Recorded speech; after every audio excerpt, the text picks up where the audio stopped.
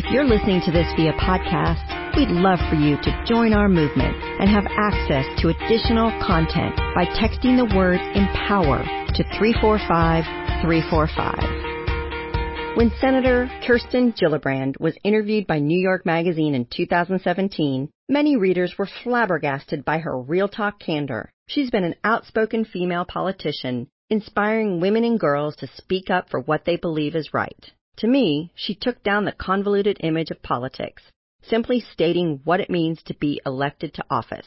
We're here to help people, and if we're not helping people, we should go the bleep home. She also empowers voters to employ a simple principle when choosing which politicians to vote for. If they suck, she says, vote against them.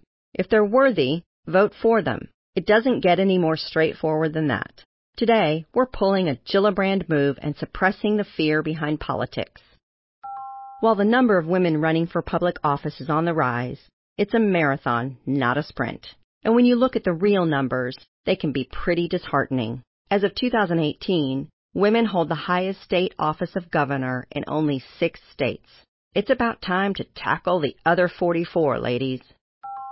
Erin Luce Cutrero is one enterprising woman who's on a mission to grow the number of female politicians in the U.S., aiming to get 250,000 women to run for political office by 2030. She's doing it by galvanizing women to take action through her brilliant nonpartisan organization called She Should Run. Erin built the organization in 2011, followed by a gutsy career as the political director of the Women's Campaign Fund and the Deputy Director of Communications and Policy for Missouri's Secretary of State. While many of us are well-versed in and can form a solid opinion about politics, it's another thing to actually run for office and understand what it is a politician actually does every day. But it's a lot less intimidating with the support of an organization like She Should Run, which provides a wealth of resources, growth opportunities, and a supportive community for aspiring female political leaders. A key point Erin makes, and it's a real eye-opener, is that when women run for office,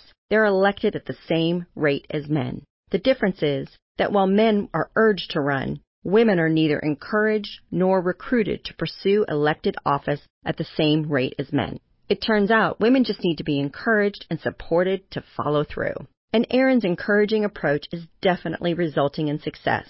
In the past 7 years of Erin's hard work with She Should Run, more than 12,000 women have prepared to board the political train by participating in the organization's flagship program, The Incubator. The program helps women learn how to develop their vision, expand their qualifications, build purposeful networks, develop their voice, and more. The nonprofit also emboldens future female leaders to start on the political path early. Through She Should Run's Parents Course, parents and mentors can learn how to inspire a young girl who might be interested in a political future. So, ladies, what steps can you take to contribute to the rise of more female politicians? Well, first, ask a woman you know to run for office.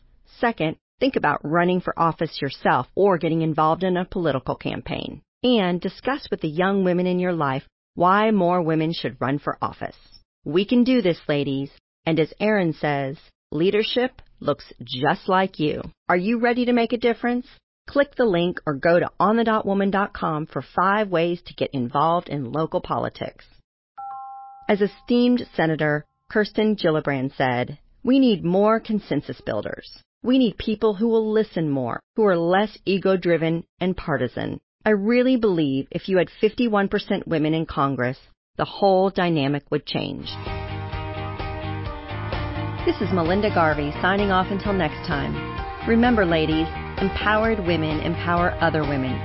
So share On the Dot so more women can have a voice. Thanks for getting ready with us.